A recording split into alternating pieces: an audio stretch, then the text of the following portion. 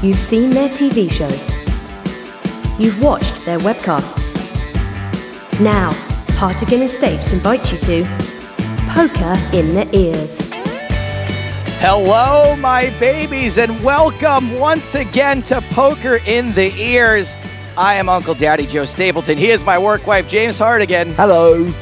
I have missed you all so, even you, James. Mwah, mwah. Can I just clarify, were those kisses specifically for me, or are they for the audience? One was for you. Thank you. One was for the audience, and one was for me, because let's be honest, I even missed me. Coming up on today's show, we have got a lot to catch up on. I feel rusty. I don't know how to podcast anymore. It's so weird. This is the longest break, by the way, we've ever taken.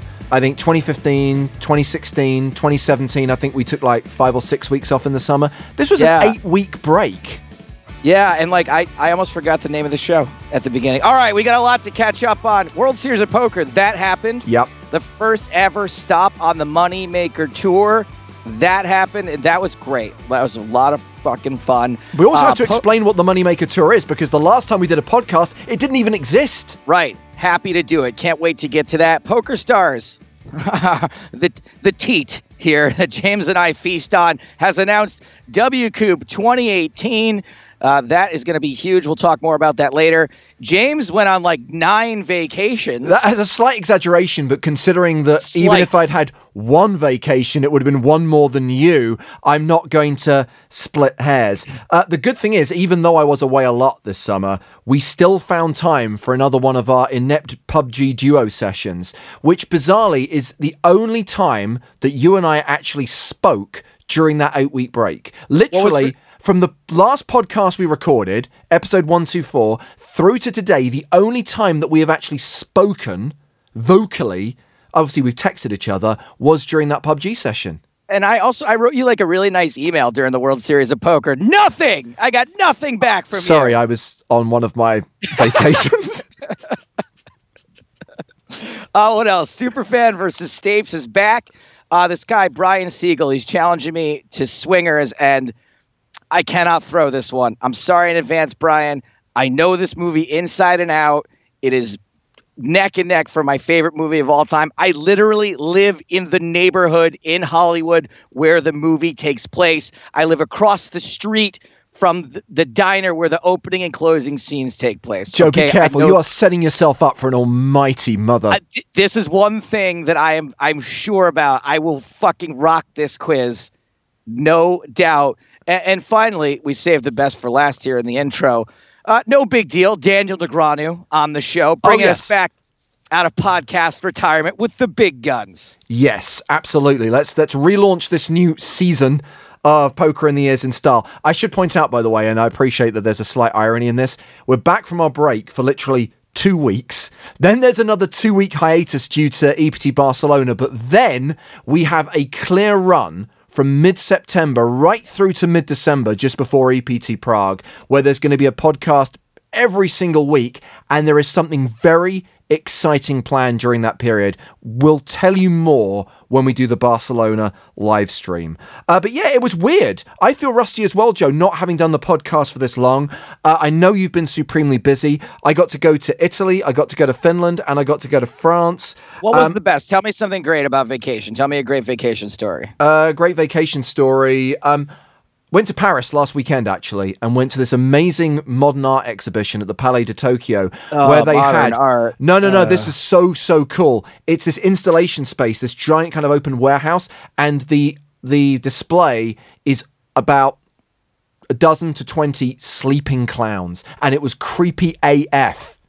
Real human beings? Well, this is the thing. They were mannequins, but they were so realistically posed in kind of like relaxing or sleeping positions that I thought they were real. I was like investigating, and I was thinking it would be so awesome if just one of them was an actual actor who then suddenly sprung up and surprised all these people walking around this exhibition. Did you see there's a viral web video, I think it's in Paris, where this guy's walking through like one of those creepy like tunnels, and a magician in a hidden camera show plays a trick on him and flashes a flashpoint thing, and this clown comes out of nowhere from the darkness to scare the dude. But then the dude pulls a gun on the clown. And they're like, wait, it's a TV show. It's a TV show. No. But clowns are legit. That shit's fucking scary. Clowns are scary. Talking of pulling guns, we did have our second PUBG session, which was just as unsuccessful as our first. No, hold on a second. I mean, it was just as unsuccessful in that we didn't win, but it was more successful. Did I even get a kill? I don't even think so. I think James had 1 kill in 4 games, but it was more successful in that. I didn't realize that since we last played it, you've literally never fired up the game. So you're still learning the basics. You still can't even parachute out of the plane properly. So we've got a long way to go before we can master this game as a duo. Okay. Well, not only do we have a long way to go. So after the last game we played, I just stayed on to watch. And then I saw we will never, ever win at that game. The moves that these guys are making that are like toward the end, they're like switching guns midair and slapping silencers on. I saw a guy, like, people are using like 7 med kits in a row, like hiding behind a tree with a like one guy like with a sniper rifle. Like, it is wild how skilled these guys are at this. We will never ever win, but we have to keep trying because there's a lot of fun in trying. It is fun. We failing. Should stream it though. Yeah, next time. I think we need to. I think we're so inept at the moment that it would be so bad that it's not even entertaining. I think next time, especially if you put a little bit more time in to actually get to grips with the fundamentals of the basic controller, then I think we'll probably be good to stream. Where the fuck is the shooting gallery? Like, I just want some practice, like take some target practice to see what the guns do when you fire them, because I don't know, like, if it's my error or if it's just gun recoil. Like, I don't even know what I'm doing wrong. Yeah, I agree with you. There needs to be some form of like training program rather than just throwing you straight into the game. Anyway, as I said, that's the only time that we spoke. And here's the weird thing, Joe. I mean, I know that you're big on the whole instant message thing, normally with random girls you've met on the internet. It's like, that doesn't work for me. I'm still old school. I need to have a proper conversation. So I am really glad we did that, because to go like an entire, like, nearly 3 months without actually speaking to someone would be really weird when you work with them so much and you see them so often and you do a weekly podcast with them. It is weird, but it's also weirdly fine at the same time. Like, some people might worry. Some people might be like, oh, like, I haven't spoken to James. I wonder if everything... And I was like, nah, we're fine. It's also... Again, being out of practice, like, you know, is the mojo still going to be there? Is that magic still going to be alive? I know what you're all saying. What magic? What magic? So yeah, what was funny is that after our last PUBG game, you and I stayed on the line and had like a business personal catch up for about 15 minutes through Xbox. Which I'm sure, according to Microsoft's privacy policy, which I didn't read before agreeing to, it can probably be published, used, scrutinized. Oh, wow. Whoa. Yeah, maybe we should not do that next time. Anywho, tell me about what you were doing while I was on vacation. All right. Well, obviously, I worked the World Series of Poker. We'll get to that later. After that, I went almost immediately to Fargo to do some more Poker Night in America, but I was really excited. This is kind of funny how this all went down. So they announced this Moneymaker tour, and me being sort of the American redheaded stepchild, I didn't know anything about it until it got announced on Twitter. And I was like, oh, this first stop's in California. You know what? I think I'm going to go. And so I just am like, you know what? I'm going to go play this event. I'll be there. And then a few days later, PokerStars was like, oh, wait, do you want to go work it? And I was like, okay, sure. Why not? Like, I was going to go anyway. And man, so much fun. Great event. 86 stuff. So basically, should I explain what it is now? Is that what we're doing here? We can do that for sure. I mean, this is something that was put together over a period of time. A lot of hard work had to go into agreeing the deals with the casinos. But just to put into perspective, a lot of people have been asking ever since the PokerStars Players Championship was announced, and ever since the idea of winning platinum passes became a thing at the start of this year, how Americans can potentially win them. Because, of course, we don't run live events in North America. There's no opportunity for players in the US other than the state of New Jersey to play on PokerStars. So the idea was, what if there were some low buy-in events at casinos across the US, run by the casinos, but kind of endorsed by PokerStars, where you could win a platinum pass, where it's added value. And because it's the 15th anniversary of Chris Moneymaker winning the World Series of Poker, and he qualified for $86. It all tied together. Call it the Moneymaker Tour, make them $86 buy-ins in honor of Chris's World Series satellite buy-in, and then give people in the States the opportunity to win platinum passes. It did not surprise me that the first event attracted ridiculous numbers, and I'm sure that every other stop on this mini tour will also do equally well.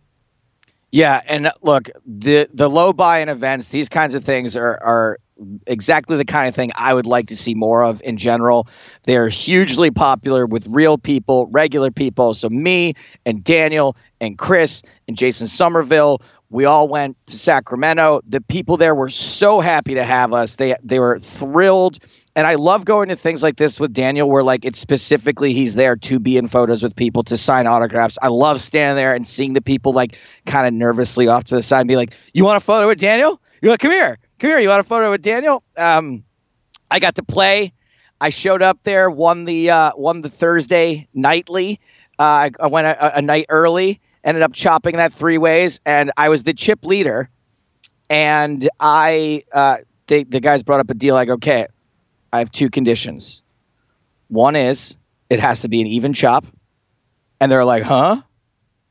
And I was like, number 2 is I have to be the winner.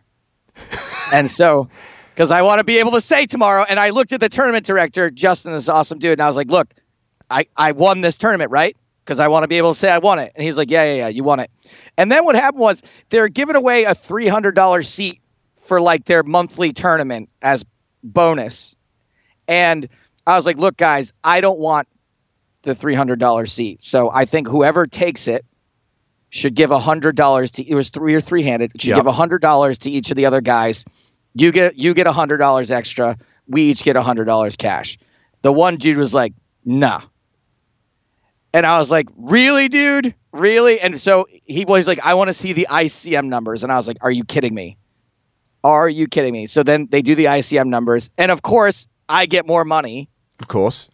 Because I'm the chip leader. And I'm like, okay, I accept the ICM numbers. And then all of a sudden he's like, okay, I'll take the other deal. Look, I can understand that, because how often in your life do you get to be in a position where you can say, I want to see the ICM numbers? Okay, fine. If for novelty purposes, I get it. But for I was shits and giggles, just to force some poor bastard in the casino to bring out his laptop and start fiddling around with Excel. Yeah, I mean, I felt bad. Then the tournament director handled it very well. He was like, treated it like it was any other big tournament. He was like, sure thing, no problem. Anyway, congratulations on your first win. Does that mean you now have a Hendon Mob page? I did not make Hendon Mob. Not my first win in a nightly, by the way. I've chopped the Caesars nightly a few times, if you remember. But as far as the main event is concerned, I did very poorly in this event. I will say this: I felt like I won from the very first hand. On the very first hand in this tournament, under the gun +1, this woman moves all in, and it comes around to me in like middle position, and I have ace king. And I hate to do this, but like I have to tank for a few seconds. And I'm like, I genuinely don't know what to do here. It is a re-entry tournament, but there were so many alternates that it was going to be hours before I could get back in. Right. And luckily for that reason, I folded ace king and everyone else folded and she showed aces. Wow. And I don't think that I would have if I'd been able to jump back in. So a local ends up winning it, just what we want. Guy wins $30K, but I brought Jesse with me. Now, I tuned into the live stream when it was 3-handed because I saw that, number one, it was still going, and it must have been, 2 a.m. local time? So it was like 10 o'clock here in London. So I switched on the stream, mainly because I wanted to hear your dulcet tones. What was hilarious, by the way, is you were in the booth, I believe it was with Brent Harrington and Jason Somerville. And This is what it sounds like. This is Brent Harrington. So actions. This is Jason Somerville. This is Joe Somerville. Oh, for some reason, you were ridiculously loud, and the other two were really quiet. That's what they're paying me for, James, to come in and be loud. I got to give them the full Stapleton experience. Anyway, I tuned in because I wanted to watch you, and I was shocked, horrified, and delighted to see that Jesse had made the final 3. Understandably, when I think they got 3 guys with like 15 big blinds each, no one really wants to play a hand, and it's getting to situations where people are forced all in from the big blind, and it's obviously just such a massive gap between first place and second place. Like, what was it? The 30K Platinum Pass for the winner and like six grand. 6K for second, yeah. Yeah, and I know obviously they did a deal to ensure that second and third got the same because the stacks were pretty even. But yeah, it was fun to watch, and obviously a huge result for this guy who won it. Yes, and so Jesse and I had swapped 20%, and honestly, it would have been very exciting had he won the Platinum Pass, but also a bit of a weird situation if he had also, because then it turns into a thing where, like, just personally between him and I, how does that work, the 20%? And then I really can't have a piece of somebody in the PSPC. No, it would have been super awkward. Right. So I was very happy that, and they chopped second and third, yes. Just locked up a deal for second place money. Jesse cashed for $5K. I got myself $1,000. And something, that Jason Somerville told me, James, I don't know if obviously you're aware of this, but it was cool news to me, is that all of our TV shows are now running 24/7 on Run It Up 24/7. I'm acutely aware of this because we had to supply said TV shows to Run It Up 24/7 to ensure that they can stream them on a 24/7 basis. So recently I've been getting tweets and stuff, like people tweeting old jokes at me. It's really random. If you go onto Twitch at any one time, there's normally around anything between 500 and 1,000 people just watching whatever random show just happens to be on at that time. Yeah, Jason says they do pretty good numbers, like even when they're not actually broadcasting anything. Sometimes they are still the number one poker stream in the directory, even though they're just showing a continuous stream of classic content. I mean, I wish we could take credit for that being our shows, but it's obviously, the audience. Jason is built up on that channel, but still, I think it's cool that, I think it's the combination of the two, because let's be honest, this is a brand new channel. This is not serving, so you can't say this is capitalizing on the existing Run It Up following. This is building some of Jason's fan base, some of the PokerStars Twitch channel fan base, and people who just want to watch good poker content. So Jason wasn't able to answer this for me, but so how much are we getting paid per viewing of these? Is it tens of dollars, thousands? Zeros of dollars, I think, is more of an accurate number. I figured it was probably zero. I would say, by the way, because I know we have quite a lot of people who listen to this podcast in the US who maybe don't really benefit from any of the promotions we run or any of the events that we run on my side of the Atlantic. Do check out the schedule for the Moneymaker Tour. Watch out when new events are announced, because I think these events are going to be enormously successful, a lot of fun, so much value. Chris Moneymaker is going to be at all of them. There's value in itself. Plus, of course, you do have the possibility of winning a Platinum Pass worth $30,000 for just $86. Well, just to cap off Joe's ridiculously busy summer, you were working yesterday as well. I thought you were at home in Los Angeles this week. You're not. You're in Florida.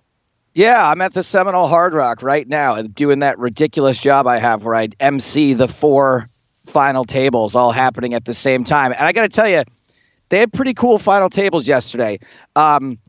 Who won the high roller? The high roller was won by Jake Schindler, who you remember won the high roller the first time that you and I came to Seminole Hard Rock. So that was a cool heads up match there. It was Jake Schindler versus Sean Deeb. Alex Foxen won the final event here that ended yesterday. Another result for Alex Foxen. He won this same event last year, James. Ridiculous. He went back-to-back in the 2650 event. Also, this was an amazing. It was Alex Foxen and Blair Hinkle. The table played heads up for longer than it was not heads up. It was one of those. They played heads up for 6 hours. The rest of the table took about 4 hours for them to get to heads up. So that went down there. The 1100 was won by a lesser-known person, but the main event also had a couple of big names at it too. So it's just a pretty cool, fairly recognizable name thing going on here at the Hard Rock. And yes, I'm actually going to have like 6 whole days off before I have to fly to Barcelona. Fantastic. Before we do the rest of the poker news, I just want to quickly touch on one movie, because regular listeners to this podcast will know that we occasionally go off topic and pop culture becomes a huge part of Poker in the Ears. I saw your tweet about Mission Impossible Fallout. I saw Nick Welthall's tweet about this movie. A couple of people in the office were saying that it was a mind-blowing movie, so I had to break my usual rule, which is don't go to the cinema, because I always have a miserable time, and went to see this film at the cinema. I'm very glad I did. It was awesome. It says here, movie of the summer, question mark. This is possibly movie of the ever. Like, this is one of the best action movies in history. It is excellent. I should point out that in the run-up to seeing it, I revisited every other Mission Impossible movie, bar number 2, which I don't think I could bring myself to watch a second time. And it is a really solid franchise. And don't get me wrong, I really like this film, but the others are just as good. Ghost Protocol, Rogue Nation, which was Christopher McQuarrie's first entry in the series, are really strong films with some amazing set pieces, and this is just yet another brilliant entry in the canon. I think that the one that, I really feel like that franchise kind of had a bit of Fast and Furious kind of feel to it, where there was like kind of a reboot when JJ took over. And since he's basically produced all of the films, they've had like a continuous narrative thread. Although there are some callbacks to the first movie in this film, and it's still very much part of the series, even though it had a very different style. And I loved the original, by the way, and it holds up really well. But no, this film is fantastic, and no spoilers, because this is not going to be one of our full reviews. And I just want to touch on one sequence. It's quite early on in the film. There is a moment when Tom Cruise and Henry Cavill do a halo jump from a plane over Paris. They jump from 35,000 feet down to the surface. And it's almost done as a continuous shot following them down on this halo jump. And I'm sitting there thinking, wow, how on earth did they do this? I'm thinking CGI. I'm thinking wind tunnels. No, of course not. What happened is they planned it for over a year. Both actors had training, and they did 106 halo jumps, of which they got 3 usable takes, with a single cameraman who was instructed to stay 3 feet behind the actors to get this shot of them going down. And they had 3 minutes a day, by the way, to do this at sunset, filming it in... they couldn't film in France, so I think they filmed it in like Dubai or somewhere like that. It's real. They actually did it. They did this 106 days? 106 times, over 106 days, from which they got 3 usable takes, which they cut together into the sequence that's in the film. I mean, look, it's a gamble, but it paid off. Like, it's just fucking fantastic. It is fantastic. So I actually have a theory that, this is kind of grim, but I think that Tom Cruise wants to die shooting an action movie. Wow. I think that's what his preferred way of going out, given the stunts he did in the last movie. And in this one, I think that would be like ideal for him, like a way to end his life and or career. No, I mean, everyone knows that Tom Cruise injured himself during the making of this film. He broke his ankle. That scene is in the film. Him breaking his ankle and limping away afterwards is in the film. It is mind-blowing.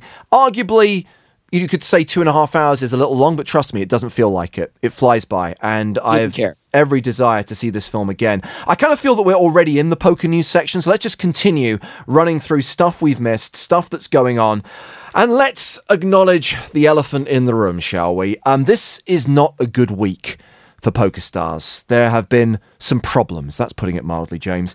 Technical issues affecting the PokerStars server.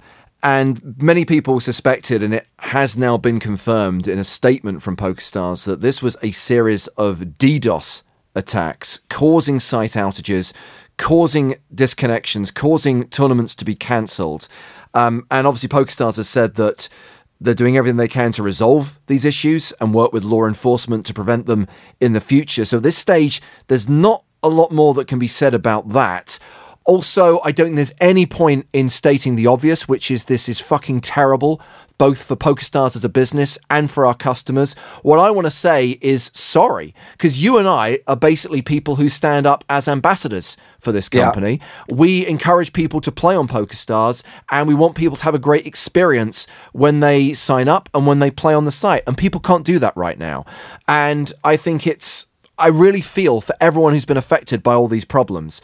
And the one thing I do want to clarify, because when this initially happened on Sunday, there was a lot of bad feeling from people who didn't like the fact that the automatic payouts weren't right. Because what happened is most people got disconnected, but players in countries like Romania and Belgium were able to keep going.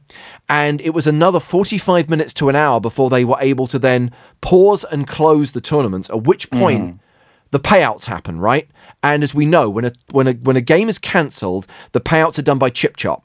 Right. Now, if certain people have been able to keep playing for another 45 minutes to an hour, They are able to steal blinds, win pots, and if you looked at the payout tables, you saw all these guys from Belgium and all these guys from Romania getting huge payouts. One guy getting more than first place was advertised to pay.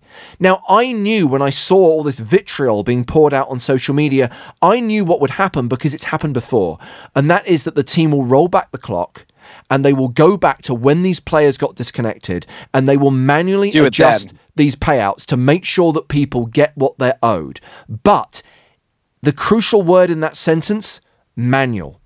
It has to be done with every single player, and it takes time. And that's why we're talking about a 72-hour period. And there have been so many problems, so many requests, it's taking time to make it right. So it is going to take time, but it will be corrected. Obviously, PokerStars is going to do the right thing. And I know it's really hard to say to people, please be patient. But that's, I guess, what we are saying, in addition to sorry, because this is not what the site is meant to be. This is not the experience you want customers to have. And I hate it. And I hate to see people so upset and so miserable every time this is happening. But all we can hope is that this stops soon, or that there is some resolution to this soon. I mean, it seems like obviously people are understandably not having the best time right now, but it does seem like people are understanding and are happy with the way that PokerStars has been handling it. You know, poker players are quite vocal when they're unhappy, and I've seen a lot of people put it out there that at least PokerStars is doing the best they can to deal with this in the fairest way possible. Well, I've seen a lot of people saying the opposite. Feeling that really, that they don't feel that there's been enough communication, or they don't feel that that this is fair or right, and that more could be done. And I'm basically not going to criticize those people, because I completely understand how they feel right now, which is kind of angry, disappointed, and let down. But yes, we just have to hope that this can all be resolved soon. And I just didn't want anyone to think that, you know, here's Joe and I back after our summer break and we're laughing it up and having fun while, you know, you're having a bad experience at home. We're acutely aware of that. And, you know, we want to make sure that that you understand from our perspective that we're as pissed off about this as everyone else is. The other thing, which I guess is not a positive story but has to be covered, was the announcement that the 2+2 PokerCast, which I guess, you know, let's be honest with ourselves, is the flagship poker podcast, has ended after more than 10 years, which obviously I was very sad to hear. Just to give a little bit of history here, Joe, when we decided to start doing a podcast, I remember emailing Adam Schwartz, who was the longtime co-host of the 2+2 PokerCast, just to kind of put things in perspective, because at that time, I don't know if you remember, but the PokerCast was sponsored by PokerStars. Right. And I said, look, this is not us in any way trying to threaten you. We want to do something very different, because the PokerCast did a lot of in-depth poker news coverage, and they talked about everything and stuff that we don't really want to get into on the show, including strategy, including some of the more controversial things, some hot takes, stuff that, you know, you and I more want to focus on entertaining people, and, you know, and also just sort of back ending and giving a behind the scenes of specifically what you and I do on the European Poker Tour. Sure. So I made it very clear to Adam, and I hope it was clear when we launched, that this was meant to be a very different show. Maybe there'll be some crossover in the audience, but I think we were going much more for the, sorry to use the word, pokertainment vibe, rather than it being kind of too poker news heavy or poker strategy heavy. But obviously the PokerCast is now gone. Now, I'm not saying for 1 second that we need to do a lot of strategy. We do the occasional hand history and we do talk poker, but I feel that section of Poker Talk is still being, but I do think it's also still being covered off elsewhere. Poker News still have their podcast, for example. But I just want to put the question out there. Is there anything that we're not doing? Is there anything we should do more of? Is there a gap in the market that we're missing? Here's an example, right? So you mentioned at the top of the show, Joe, that WCoop has been announced. And this is something that we would acknowledge on the show. Obviously, this is the major online series that PokerStars offers every single year. But what we'd normally say is we'd give the headline figures. We'd talk about the fact that if you want more information, go to the PokerStars blog, and we'd move on. Do you want us to go into the fact that some people don't like the fact that WCoop is now a tiered series like Scoop with low, medium, high buy-ins? Some people feel it's lost its shine, it's lost its prestige, and people want it to still be a tournament series for the elite, to decide who is the world champion of online poker? Do you want us to go through the schedule in detail? Do you want us to speak to someone from PokerStars, from the tournaments team, about what the thinking is? That's what, for example, they would do on the PokerCast. Is that the void we should be filling, or is that still covered off elsewhere? So I'm open to feedback. I think we need to have this kind of like, not identity crisis, but we do need to kind of ask the question, shine a spotlight on ourselves and say, what should we be doing more of? What should we be doing less of? I think if we ask the question, we'll get the answers. They might not be consistent, but hashtag poker in the ears. You're our listeners. You're our subscribers. Tell us what you want more of. Tell us what you want us to be. Or do we just keep doing what we do right now? James, if I could weigh in on this for a second, my policy on feedback is positive feedback only. I'm not really interested in anyone else's opinion. This is a show, for my opinion, to go outward. Okay, this is an out hole. This is not an in hole. Well, but James, if you insist on listening to other people's opinions about what to do on our show, fine. I can't stop you. Well, hashtag positivity, hashtag positive feedback only, hashtag poker in the ears. My gut instinct, Joe, is we're going to be fine. I mean, I just saw this tweet here from Tim Continenza in the US. And he tweeted a week ago, with the end of the 2+2 PokerCast, I'm down to 2 poker podcasts, Thinking Poker and Poker in the Ears. One is pure bubblegum, the other is poker. I think we know which one we are. And I have no problem with being the bubblegum. And, I don't take that as an insult. And if that's the kind of niche that we fill, if that is the gap in the genre that we should be filling, great. I just don't want... part of the reason I didn't want to do that other stuff is because they did it really well. They did. And I said, I'm really sorry to see the show go. Adam, Ross, Terrence, and Mike Johnson back in the day did an amazing job. And I think we sat, alongside them, complimenting the work they did perfectly. But if they're not there, should we take on board some of the stuff that they did do? Just asking the question. If people feel it's covered off elsewhere, we'll carry on as we were. I mean, that sounds like a lot of work, James. I don't know. Sorry to make you actually have to potentially do more, Joe. But, it's about the fans. It's about the community. These are the people we need to serve. I'm going to start like a dozen Twitter accounts and just use the hashtag poker in the ears and just write more bubblegum. Anyway, just to clarify, WCOOP was announced running for the first 2 weeks in September. And I guess traditionally, the World Championship of Online Poker has always set itself up to be the online equivalent of the World Series of Poker. And just as the WSOP has evolved and has introduced some lower buy-in events maybe to give everyone the shot at a bracelet, I think it's quite nice that WCOOP has got low, medium and high events now to give more people the chance of being a world champion.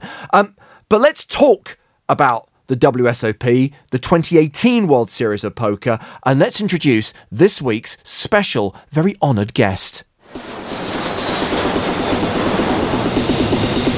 Event Recap. Event Recap.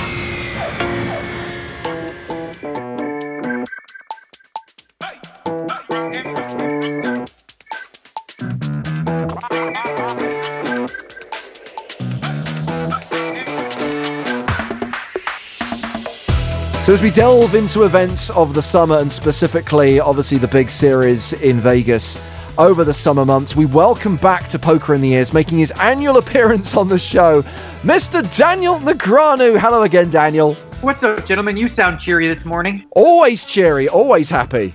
Yes, Daniel, we're just happy to be back on the air. We've been on a hiatus, and they don't pay me when I'm not doing shows. You seem to be doing okay, buddy. He's doing fine. Yes. Hang on, I'm just going to do the math. 2015, 2016, 2017. Daniel, this is your 4th appearance on this podcast. When are we going to get to appear on your podcast? Ooh, that could be a thing real soon because I got some exciting news around that, but I can't tell you right now. The teaser. Well, yes, I can. I'm going to be doing be doing a lot more podcasting, probably on a weekly basis. Wow. Really? Thanks. Because we were just thinking we got rid of one opposition with the 2+2 PokerCast, thinking when Negreanu seems to have given up on this, we thought we were actually going to dominate this category. But no, along it comes. I'm going to make weekly shows. Great. It's way worse than you think, then. You're going to love the announcement. Do you need a co-host, Daniel? I have 2. It's going to be a 3-man show, or 3.5. 3.5. Is Peter Dinklage going to be on your show? Yeah, not that kind of half. Okay. He's tall. The other guy's actually the tallest one of the bunch. Well, now I'm worried. Now I'm really worried. This sucks, James. We went from being number 3, and now we're going to be number 4. You are an entertainment podcast, which is a lot of fun, and there's a little poker sprinkled in. So you're number 1 in that category by a long shot. So what is your podcast content going to be? Is it going to be strategy or what? Oh no, it's going to be poker. It's going to be poker. It's going to be all things poker. I'm not sure if we're going to do much strategy stuff. Strategy on a podcast, it's very difficult without the visual, to talk about a hand, because when people are listening to a podcast, they're like, "Huh? What was the board again? What was the flop?" It's with having the visuals helps a lot, I think. It me. What did you say, Joe? It me. It's an internet thing, guys. They say it me. Like that's me listening to poker strategy. I'm like, what even hand are we talking about right now? What was the board? You can't be using this young people speak. You're 43. Start acting your age. You're so basic. By the way, Daniel, belated happy birthday. I know that you recently turned 44. You're now 1 year older than Joe. Yeah, it just happened. I was like, we were even, and now I'm older. I know. It's amazing how mathematics works. Daniel, I'm really pleased you're here, if for no other reason that I want to talk about some of the stuff that happened during the World Series. And even though Joe was there every single day, he has the memory of a goldfish, whereas you remember shit. So you might recall the fact, for example, that Phil Hellmuth Jr. won his 15th bracelet this summer, which I guess was one of the big headlines to come out of this year's WSOP. And he really answered his critics with this one. And I guess it almost made amends for his shitty behavior earlier on in the series. Well, one thing's for sure. Phil Hellmuth certainly had a lot of headlines this World Series, and most of them were bad leading up to it. And then the win, I guess, helped. And I don't know that it's going to, winning a bracelet's a cool thing, but winning a 1K turbo where you got it all in, 4-1 dog 4 times in one, it's I don't know that exactly, silences the critics. It silences some of them. It's not like, wow, look at this field that he beat. It wasn't some sort of great performance. And I needled him about that because obviously some people were saying, I was watching the hands and stuff, and he got it in pretty bad a lot, but he doesn't mention any of that. He just talks about, the great skill that he maneuvered his way to the win. The point is he's still winning shit, though. And some people said, I remember a few years back, people saying, Hellmuth will never win another bracelet. And of course he did. And he's won another one. And it doesn't really matter what the event is. He's racking them up. Honestly, yeah. if you play enough events, though, if anyone thinks that he's never... No, really, anyone who says he's never going to win another one, just that's ridiculous because he plays, say maybe in the neighborhood of 30 a year. So he's going to play, 150 over 5 years ish. So winning one is not all that out of the realm. He's good enough to beat a lot of the weaker fields in the World Series of Poker. If I were to say can he win a sort of super high roller bowl or anything like that, I would say there's no chance at all, ever. So I just want, Daniel, you're pretty outspoken about having this opinion of Phil, and he just receives this criticism so well. That's at least something I admire about him, that it's all just water off a duck's back to this guy. You have to if you're Phil, because when you're Phil, you're already in another realm of insanity, in a sense that he dishes it out. He talks about how great he is, so he makes himself a target. So he has to take the needling and the pushback as it comes. Otherwise, it's just it is. It's kind of ridiculous anyway, when he says the things that he does, but I find them funny. And I'm one of the few that actually calls him out on it and just doesn't go, oh, okay, cool. I actually respond and go, no, Phil, that's not true. You are not better than Fedor Holtz. You are not better than Schindler. And what I love about it is that if Daniel said some of the things about me that he says about Phil, I would never speak to Daniel ever again. But it's fucking Groundhog Day. Phil's just back for more every single day. Yeah, well, we have a good rapport over the years. That's why I kind of well, when we did the November 9 thing, they had us do the break desk because, my job was essentially to just make fun of Phil in such a way that wouldn't have him storm off of the set. It's such a layup. It's such a good gig. Now, I did reference the fact that Phil had that big blow up, that big outburst earlier on in the series. This one particularly controversial beyond some of his others because it influenced the action of the hand, something he got called out for by a number of pros on Twitter. And then he doubled down before he finally realized that it might be a good idea to A, apologize, and B, make amends to the poor guy who was affected by his actions. Yeah, his initial response wasn't very good because I think he misunderstood what people were upset about. You know, he apologized for cursing. And we're like, nobody cares if you say shit and fuck. No one cares. It was like what you actually did in the hand. And I couldn't imagine if that happened to Phil, where he was in a three-handed pot and someone else did that, like the reaction he would have had. He would probably like called for the guy to be banned from the tournament. But I do give Phil a lot of credit for like eventually understanding it and then like, you know, doing the right thing by giving the guy $10,000 for his buy-in in the next year. Exactly. Daniel, you mentioned the Super High Roller Bowl. Let's talk about your summer. So near, yet so far. Yeah, I mean, it started off with a bang, right? In the Super High Roller Bowl, win $3 million, which, you know, guarantees a winning summer despite, knowing that I'm going to put $1 million of that into the one drop. Tough opponent, Justin Bonomo. He's obviously on fire, winning everything, playing well. I mean, ridiculous. I mean, yeah. Everyone went on about, Fedor Holtz, everyone went on about Dan Coleman, but this is unprecedented. And obviously, the big thing that's happened is he's now obviously changed the world order, and now he sits one spot ahead of you on the all-time money list. Yeah, no, that was actually, I mean, people don't believe me when I say this, but I genuinely mean it. It was like, that was a relief when he did that, because I've been hanging on to that spot for most of my playing career. And frankly, I always said this when I was number one. It's like, it is a silly list. As in, now you can really call it silly. No, I mean, it really is. It's like, especially with inflation. So let's, for example, about, 20 million of my earnings come in buy-ins of $10,000 or less or something in that neighborhood. But now you can win 25 million in like 8 months playing in like super high buy-ins. So it's all, and also more importantly, you can do it in fields of like 30 to 40 players. Now, if you take any 40 people, right, and you just say you take 40 numbers, right, and you just like pick a ball, you like a bingo thing, and you pick a ball out and you do it like 50 times. Some of the numbers, like, oh my God, look at number 4. Number 4 is crushing because number 4 keeps winning. That's going to happen in smaller fields a lot more often. So everyone who plays those is going to go up. If you break even, you're gonna cash for like $3.5-4 million if you play the High Roller Tour. So your earnings will be like $4 million a year. So over a 5-year period, you're gonna have $20 million in earnings and not necessarily have made any money whatsoever, especially if you're playing for a small piece. I got a way to fix this, Daniel. I'm gonna have a $100 million heads up tournament with you. Well, I'll let you win. You can be number one. I don't want to be on that list.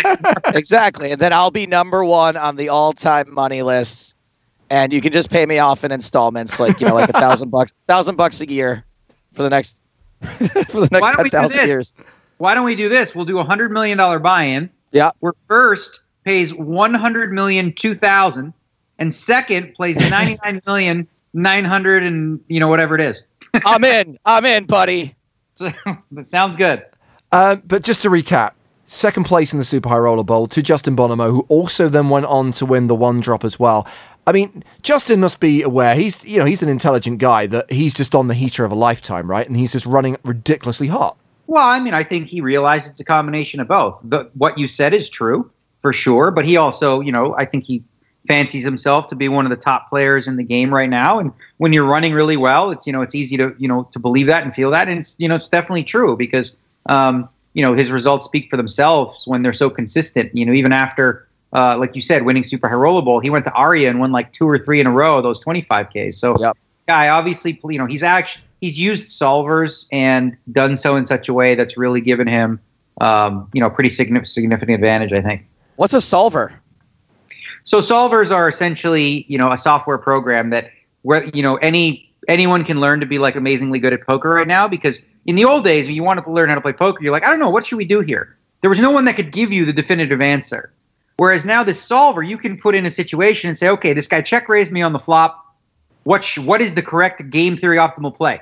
And it will literally tell you exactly how you should proceed. And it typically does so in a frequency where it'll say, okay, 65% of the time you should, re-raise and 35% of the time you should call. And you can figure out how to create those frequencies and implement them as a strategy. but the game is for the most part there are answers to questions now that are more than just it depends or we'll see, things like that. But it's having solvers actually has changed the game a lot, because now less talented poker players, frankly, like some players that are just not that talented at the game, can get really, really good if they study really hard.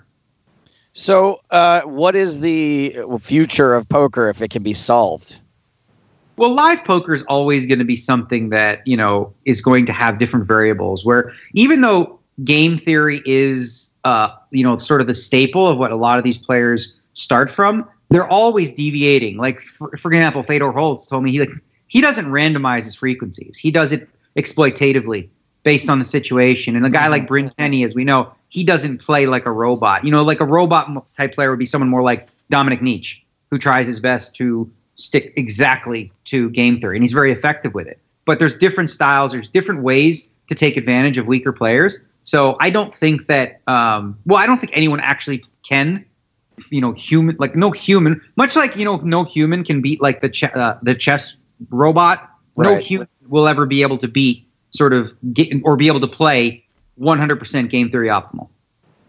There's still human error involved, is what you're saying. It's too difficult. There are so many variables in different situations where you're like, okay, so in this situation, I'm supposed to do what exactly? It's a very unique one. And if you don't, you can ballpark it and you can throw darts at it, but to be like exactly game theory optimal, I just don't see it feasible for the human mind. Okay, so poker is still safe for a little while. Yeah, and especially at the lower limits. Like, you look at all these tours popping up and all these smaller events, and that's really where like poker is great. Like, we just did this event at Stones, which was so much fun. You were there, Stapes. Yeah. I mean, this is what I remember poker to be. Small buy-in, $86, the Moneymaker Tour, and people just having a blast, drinking, having fun. It was like a lot of casual recreational players, and that's what I think the future of poker should and will be about. Of course, we're going to always have these high roller killers playing amongst themselves for the most part, but really where the game grows is at the grassroots level.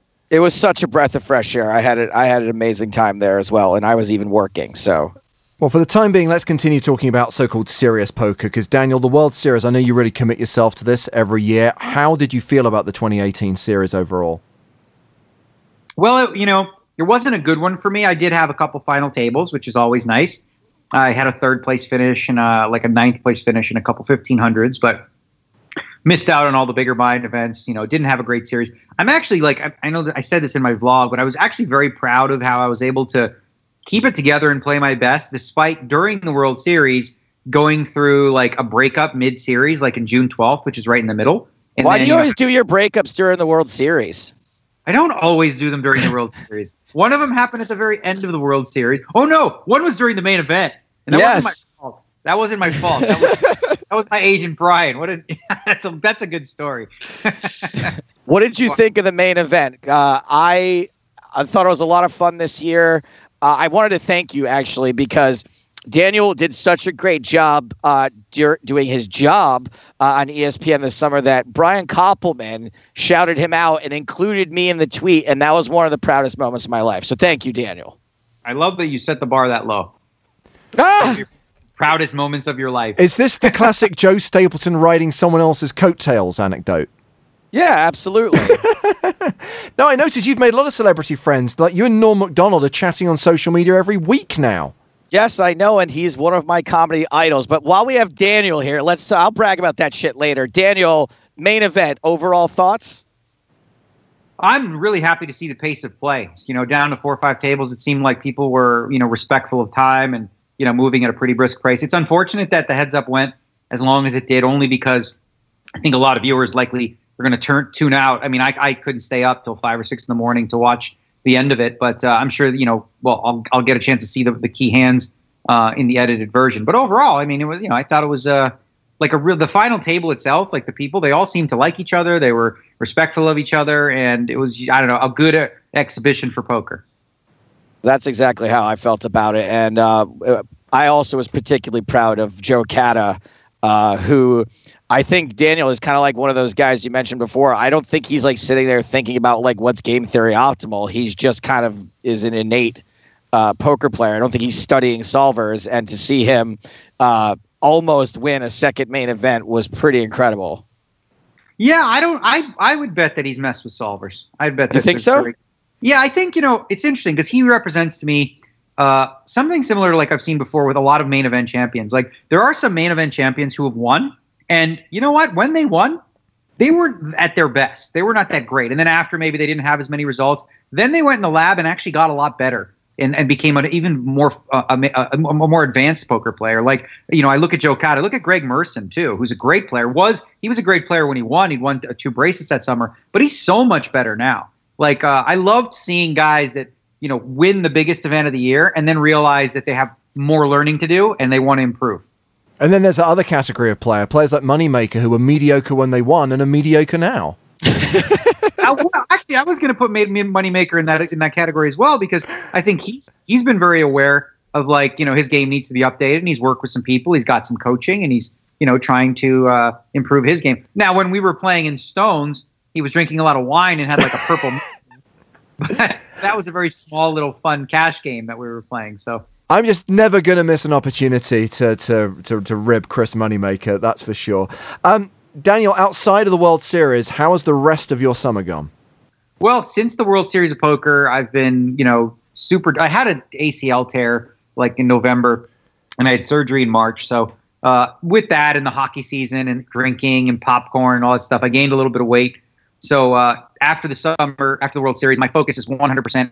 Been doing a vlog weekly, just kind of like documenting sort of the goal. And the goal is like to lose like 4% body fat. So my life has literally just been so simple as, gym, cardio, golf a little bit, play some chess, catch up on some books, catch up on some TV shows like Silicon Valley is a new one I started watching. And really just spending a lot of time with the puppies and really living like, just really sort of like in waiting for Barcelona. Like I'm pushing hard with this fitness stuff. And then in Barcelona, I'm going to look to, get back in the game. James, you know how Daniel's diet is like kind of ridiculous to begin with? The diet that he's been on for like whatever the last 4 weeks or something is insane. He's like counting out almonds in the morning. He's like, I can have 6 almonds at noon. I have a spreadsheet, and I have a spreadsheet where I put every meal in, like literally, like I count like, okay, 90 grams of broccoli. So like I put it on a scale and weigh it and make sure sweet potato, okay, 100 grams. Fruit, 50 grams of blueberry. And I have it all exactly mapped out because I'm super anal retentive. And when I do it this way, I see the best results. James, Daniel is using food solvers. Oh, my God. There are 3 things you mentioned I wanted to discuss, Daniel, in no particular order. 2 of them are things that dominate your social media feed right now. The first is hockey. Obviously, Vegas got its own hockey franchise, had an amazing kind of premiere season. I mean, you just seem to be kind of like the world's biggest Golden Knights fan. Yeah, during the NBC broadcast, they showed my tweets because I got 2 games in a row exactly right and the third one off by 1 goal, which I actually mentioned could be a thing. And I'm doing the radio shows on a semi-weekly basis. I also do the post-game radio with Frank and Clayton, and I really enjoy it. It's probably my most. I find it the most interesting thing for me to talk about. Obviously, maybe not on a poker show, but if when I do interviews now, they're mostly about hockey. Like I'm getting people call me and say, "Can we get you on sports something?" And they're like, "Oh, well, we could talk about a little bit about poker, but really we want to talk about hockey." Which I'm like, "Yeah, I'm all in. Let's do that." How do the fans in Toronto feel about this?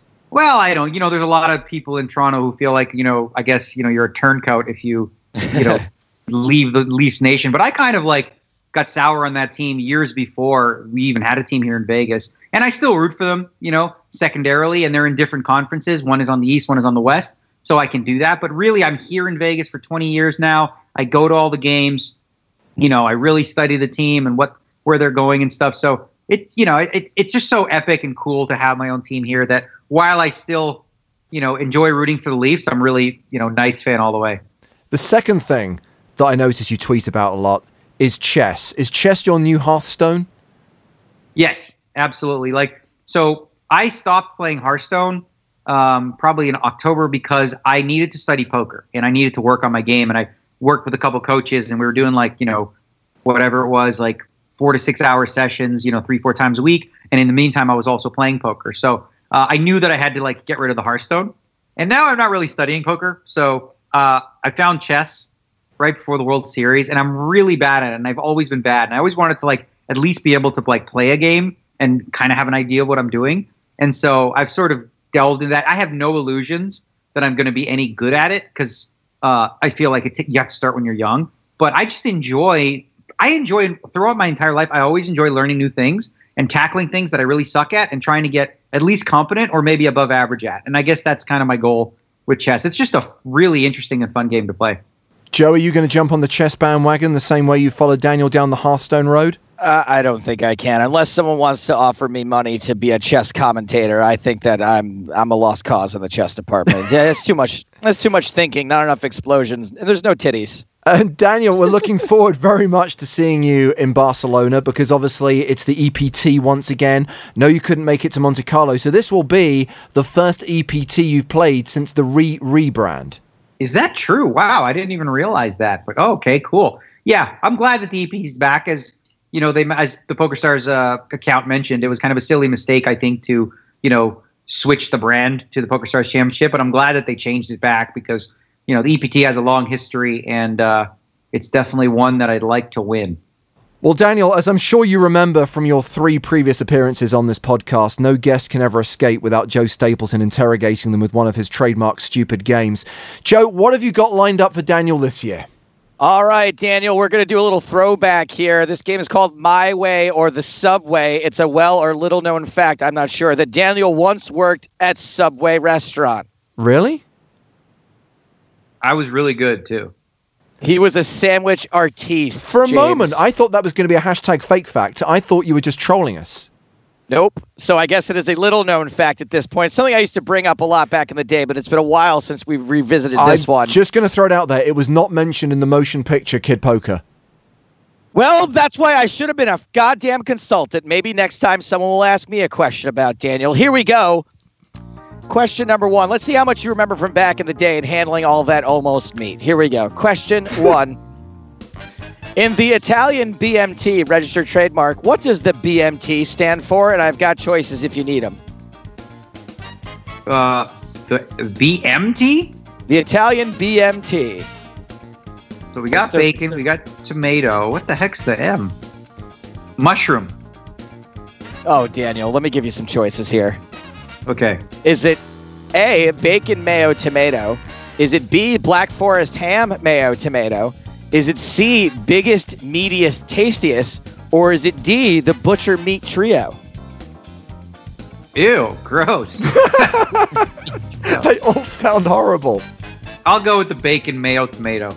There is no bacon whatsoever on the Italian BMT. It, in fact, stands for the biggest, meatiest, tastiest. That's so lame. And it originally stood for the Brooklyn Manhattan transfer, and it was actually named after a subway line. Question number 2. I'm enjoying this. Are you enjoying this? Awesome, yes. Which of the following is not a type of bread offered in a Subway restaurant? Yes, they're called restaurants. A, the provolone sourdough. B, the jalapeno cheese. C, the Monterey cheddar. Or D, the rosemary sea salt. I'm going to say the rosemary sea salt. Rosemary sea salt is, in fact, one of the several types of bread you can get at Subway. It's the provolone sourdough. Damn, that was my first guess, and then I switched. I was like, why would that be a thing? But whatever, you confused me. Can I just check, Joe, did you do, internet research for this, or do you just know this shit about Subway restaurants? A little bit of both. I don't know what to tell you. This one I did have to look up on the internet. Question 3. There are 35,000 McDonald's locations in the world. How many does Subway have? 44,000, 30,000, 50,000, or 26,000? Oh, let's go with 30,000. 30,000 is incorrect. There are 44,000 Subway locations in the world, more than 10,000, or just about 10,000 more than McDonald's. Wow, that's shocking. And Daniel's dog could not believe that. Was that Rocky or Apollo? That was a Rocky. Rocky's the louder one. Rocky was like, bullshit! Okay, here we go. Question 4. Just very quickly, before this quiz continues, Daniel, are you excited for Creed 2? I'm so excited. Could you imagine Drago's son versus Creed's son? I know, right? I know. Even I'm excited, and I don't even like the Rocky movies that much. I gotta see Creed. Creed is one I need to see. I've heard very it's fantastic. Question 4. In the United Kingdom, adding what feature to your sandwich at Subway will cause you to have to pay a 20% tax on it? I know. Is it adding avocado, adding cheese, adding Thai chili sauce, or having it toasted? I can help you, Daniel. Definitely cheese or avocado. I can help, I'm Daniel. going to say avocado. Daniel, you should have asked for my help. James? The 20% tax is value-added tax, which is applied to luxury purchases. Having your sandwich toasted makes it a luxury item. That's the dumbest thing I ever heard. That is a ripoff. That is a scam. How could they do that to people? No one said it was logical, Daniel. That's just the way things are here. All right, well, Daniel's given us a lot of his time. I'm just going to ask 2 more of these questions. We're going to skip ahead to 6 here. Which of these was a real PR stunt that Subway pulled? Was it that they created a Subway cart made entirely of wheat bread? Was it they commissioned Lionel Richie to rewrite his song to All Night Footlong? Was it that they created a fashion show called Project Subway? Or was it that they enlisted a minor league baseball player to take it at bat using a loaf of jalapeno cheese bread? Let's go with the fashion show thing. The fashion show is correct. Daniel is on the board. They That did was in the fact lamest have a fashion one. show called... Well, I made up the rest of them. But they You're need welcome. to employ you as a marketing consultant then, because all the others were very, very good. They actually enlisted in fashion designers to make clothing out of their food items. Let's see. Okay, Long. man, there's a couple. Subway a new sponsor of this show, by the way? Eat Fresh. Man, some of these questions are so good. But Daniel, choose between questions 7, 8, or 9. I'm down for 7. Okay, here we go. Subway has locations in 110 countries around the world. Translated back into English, what is Subway called in China? Is it taste better than others? Meat is good on bread? Long food happy face? Or American thin meat vehicle? What was the second one again? Meat is good on bread. Let's go with meat is good on bread. Meat is good on bread is very close. Unfortunately, it is taste better than others. That is what Subway is translated back into in English in China. Daniel, you did terribly at the game, but we expected no less because my games are the worst. Thanks a lot for being with us, buddy. Appreciate you. Anytime, man. I would have done the whole game. I like those things. They're fun. Okay, wait. They're good. Okay, there's 2 good ones here. Okay.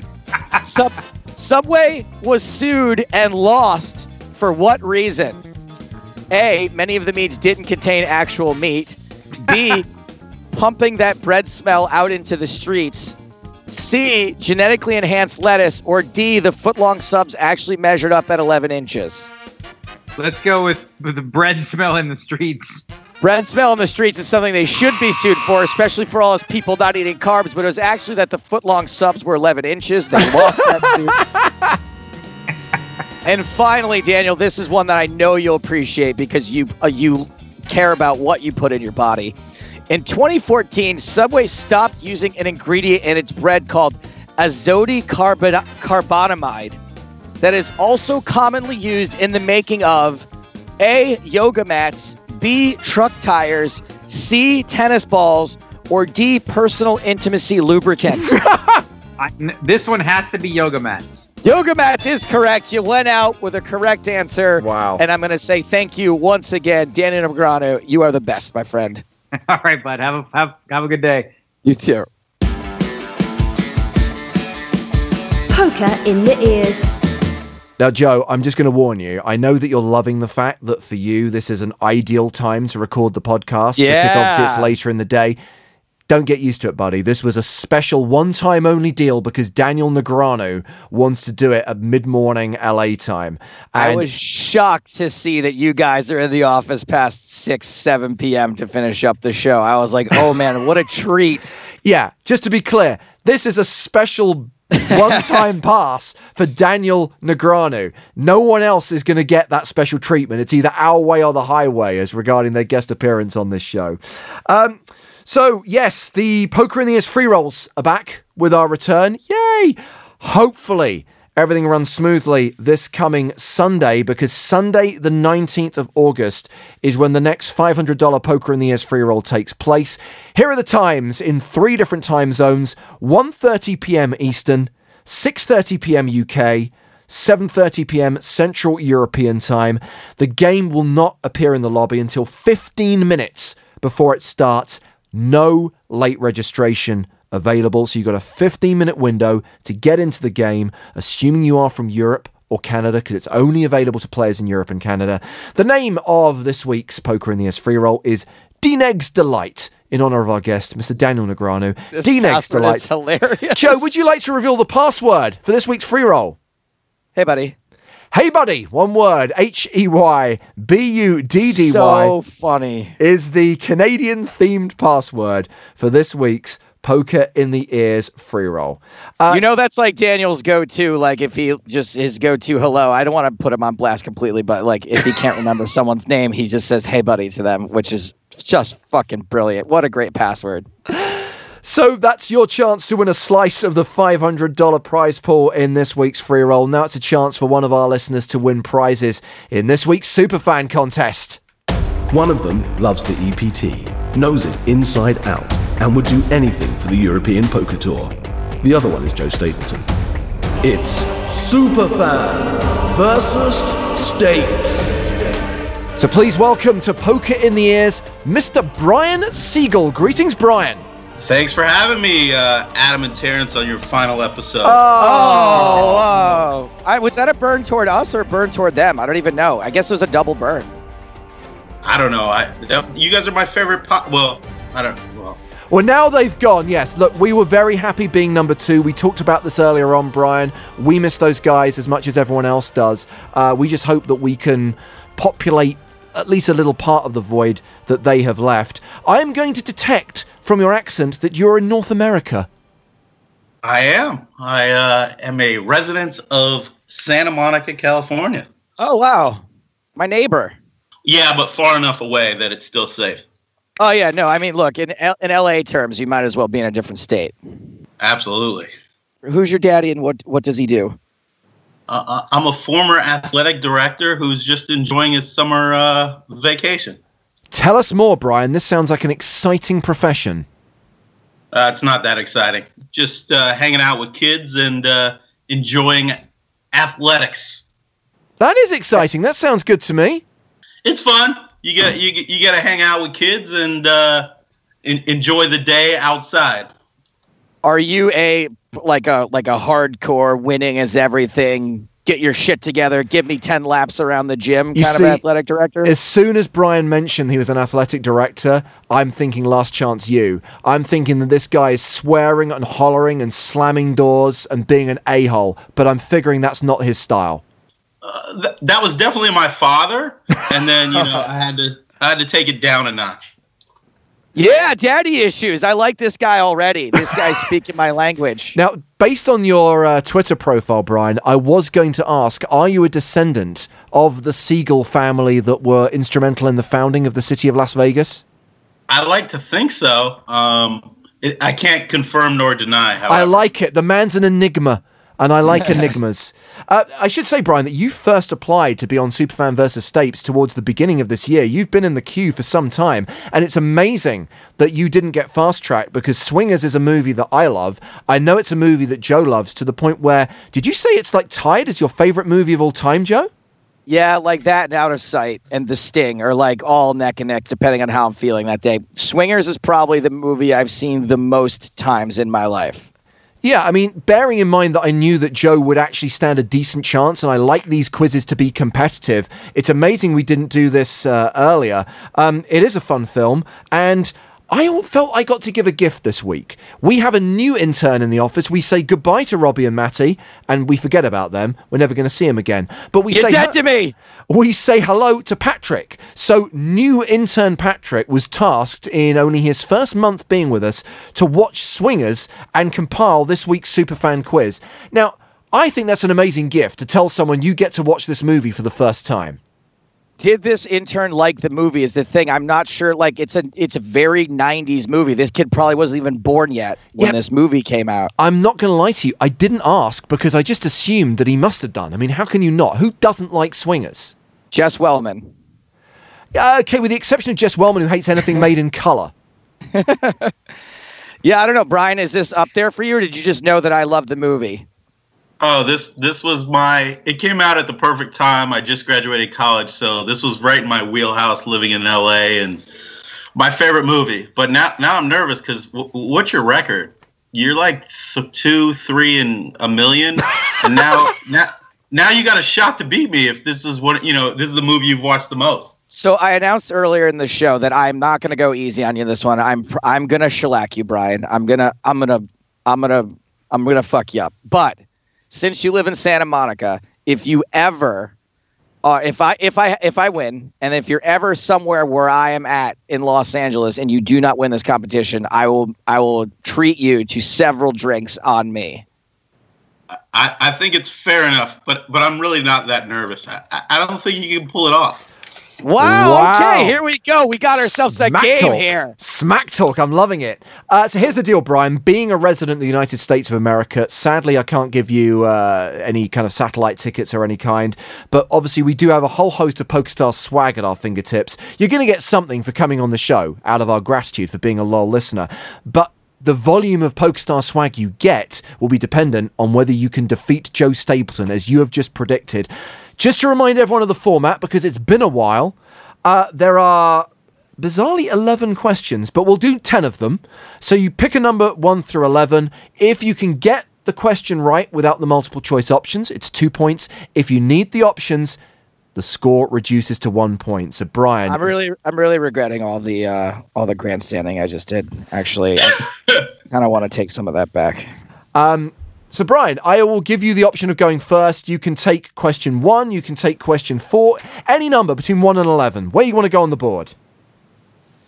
Well, I think for leveling purposes, I'm going to pass on 7 and just go with number 1. Okay, I should have said this before actually giving you the option.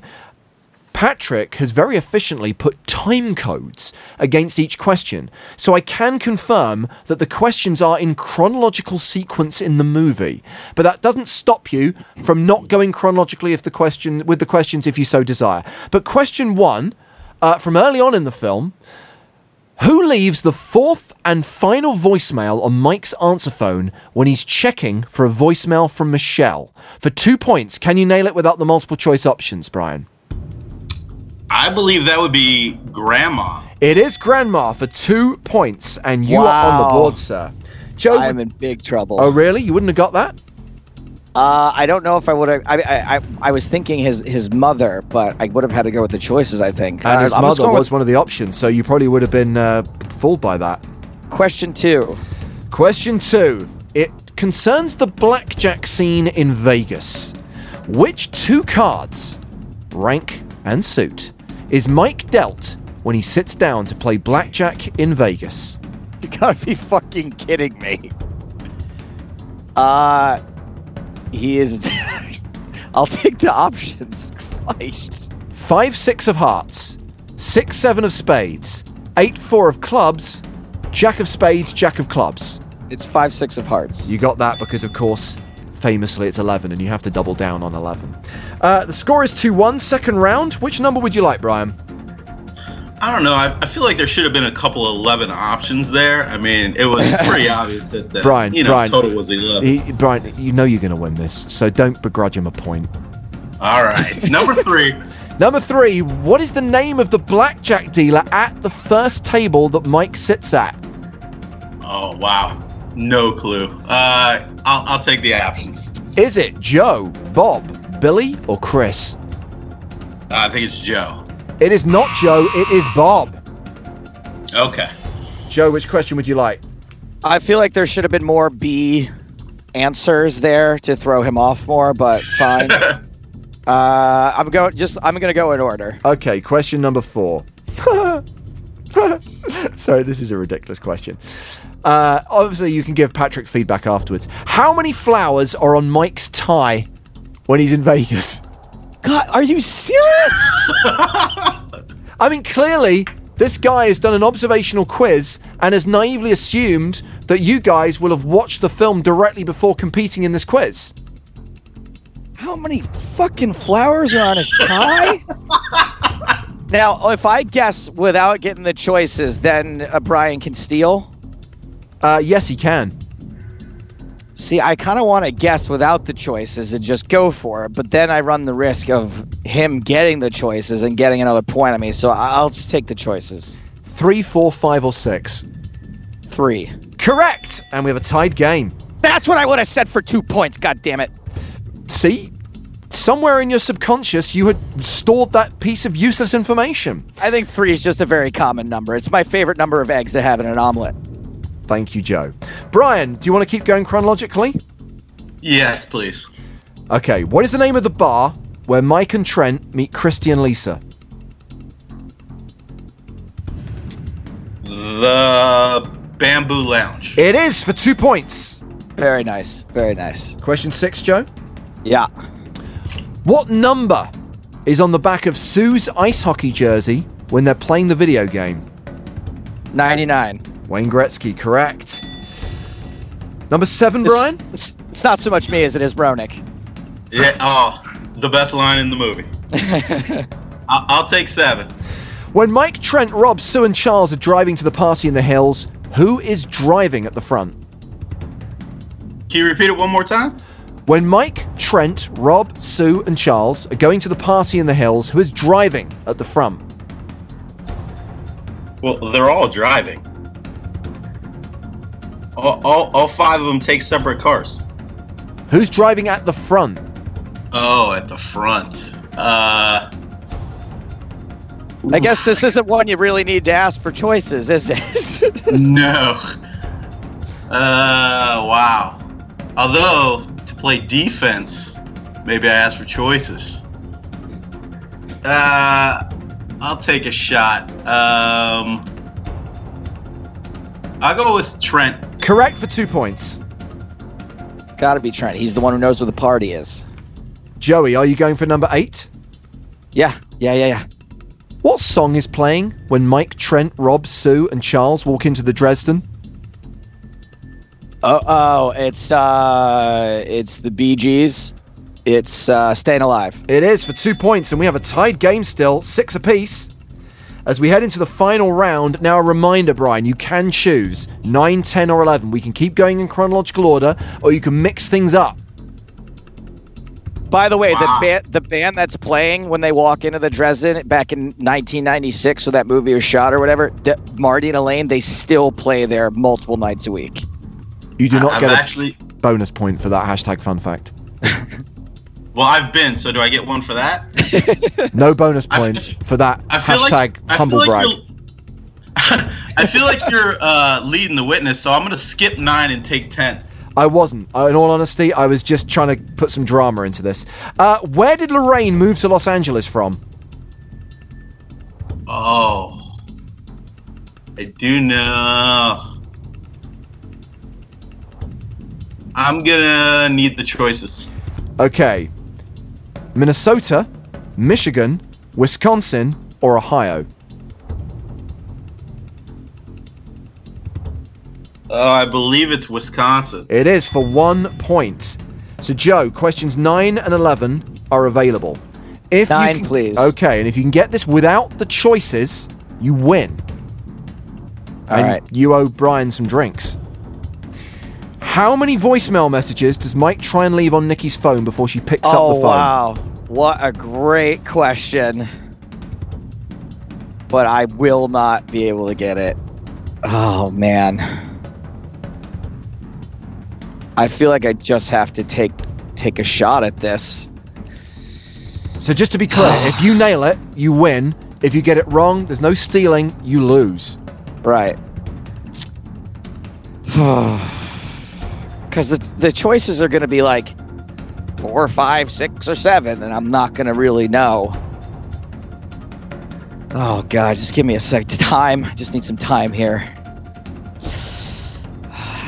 Let me try to think about this. Just out of interest, Brian, do you know the answer? I'm 72% sure. Are you sure that's not 72.36%? No, it's 72%. Spot on, okay. I have to take the choices. 4, 5, 6, or 7? Yeah.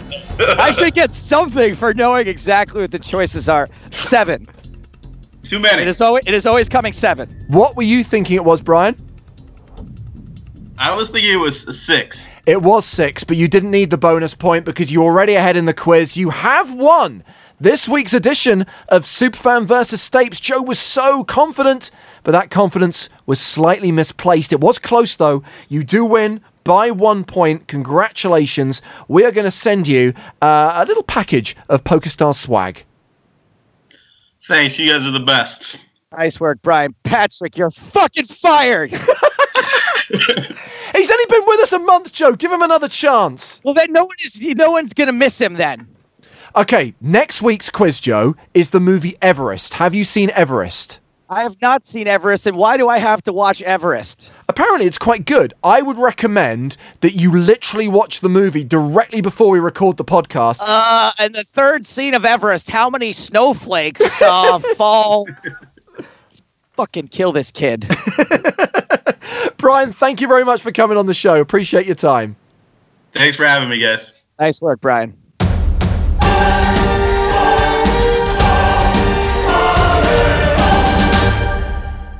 Joe, before we close out this week's show, doing the Superfan segment reminded me that I had a random package delivered to the London office from a former Superfan. Gabe in New York sent something to the London office, and his cryptic tweet says, Joe knows what this is about. I did open the package, even though it was, I guess, for you rather than for me, but it was a series of t-shirts saying, we'll listen to Bad Beat Stories for $10. I don't get it, so please explain. Okay, hold on a second. I'm trying to pull up the message from Gabe where he said what's going on. First of all, Gabe said, I want to send you and James some t-shirts. Where can I send them? And I was like, I don't know if I really want to start giving out my home address to people. Oh, I know. Send it to James in London at the office. So let me see if I can pull up this man. Here he is, Gabe. Okay, here we go. He says, okay, well, hey, man, I made some funny t-shirts, at least to me, and I want to send you one and one for James. What's your size? And if you know James's would be great. Where can I send them? Oh, and it's poker related. Have I ruined it by revealing what's on the t-shirt? I think so. I think that basically, I think it's something based on what I did in the World Series. Maybe like I charged people money to tell me bad beat stories.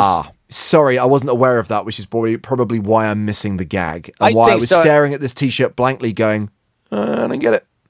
Yeah. I'm not. But thank you, Gabe. It's appreciated, even though it caused much confusion. It's probably something that I should have a stronger grip on that I've just forgotten. I'm sure Gabe will write in and tell us, and we can explain the mystery of these t-shirts on the next episode. But regardless, thank you, Gabe. Hashtag poker in the ears if you want to get in touch. That applies to Superfan applications because we're always looking for people to sign up, to come on the show, to try and win prizes. It also applies to any feedback you have. And obviously we asked the question earlier on, if there's anything we're not doing, stuff you want us to do more of. I, at least, out of the duo, am willing to listen.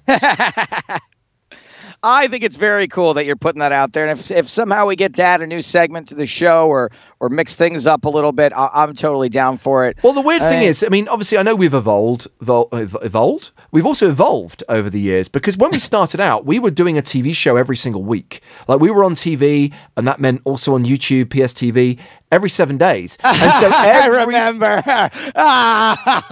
Every single episode was almost like a companion piece to the TV show. And the kind of crux of the podcast was kind of like chatting about that show or talking to someone who featured in that show. Well, don't get me wrong. The TV shows are still a thing, and the PCA shows are going to be on very soon, and we'll go back to doing TV recaps. But we have huge parts of the year now where we're not on air. So it's good to have other stuff to talk about and other stuff to do. Yeah, I'm into it. Please help us out. Tell us some stuff to talk about. So, Joe, the theme of next week's podcast, obviously, is looking ahead to Barcelona. It's our official Barcelona preview show. We got the Barcelona preview show next week. I have Fintan Hand written here for some reason. I guess he's our guest next week. Fintan Hand, who will be one of the commentary team in Barcelona, will be here. It's also for the interest of political balance. Like, on TV, if they interview like a leading front bench minister from the Tory party, you've got to get like the Labour front bench spokesperson on as well to balance it. We had Spraggy on to do the Scoop recap a few weeks back, so we now have to have Fintan on. Otherwise, it's going to cause complaints and problems. Yeah, we don't want to have a problem between those two. I streamed with Spraggy over the break. There's this video game called A Way Out where you have. I was watching. Remember? That's right. You came in for a little bit. You're one of the all-time great trolls, by the way. Your trolling is just fucking top-notch, buddy. The difference is, though, I troll under my name, right? I'm not hiding behind some alias. And I'm trolling people who I know and I know will take the joke, not random strangers who I've met on the internet.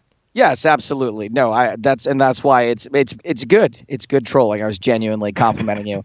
As we are closing out the show, guys, do not forget, subscribe to us. Where's all the places people can listen to this, by the way, if someone's looking for other options? Okay, so iTunes is the obvious home of podcasts, and I know many people will get their stuff through iTunes, but then you have all the anti-Apple people, right? Well, you've got Stitcher, you've got SoundCloud, you can get us directly from pokerstars.com/podcast. Any of those outlets are the best places to go. All right, and while you're doing those things, subscribe to us, leave us a comment, give us a like, give us a share. These things all help us out immensely. Once you get the ball rolling on these things, it kind of snowballs. So a little grassroots movement to get our new season of Poker in the Ears going would be greatly appreciated.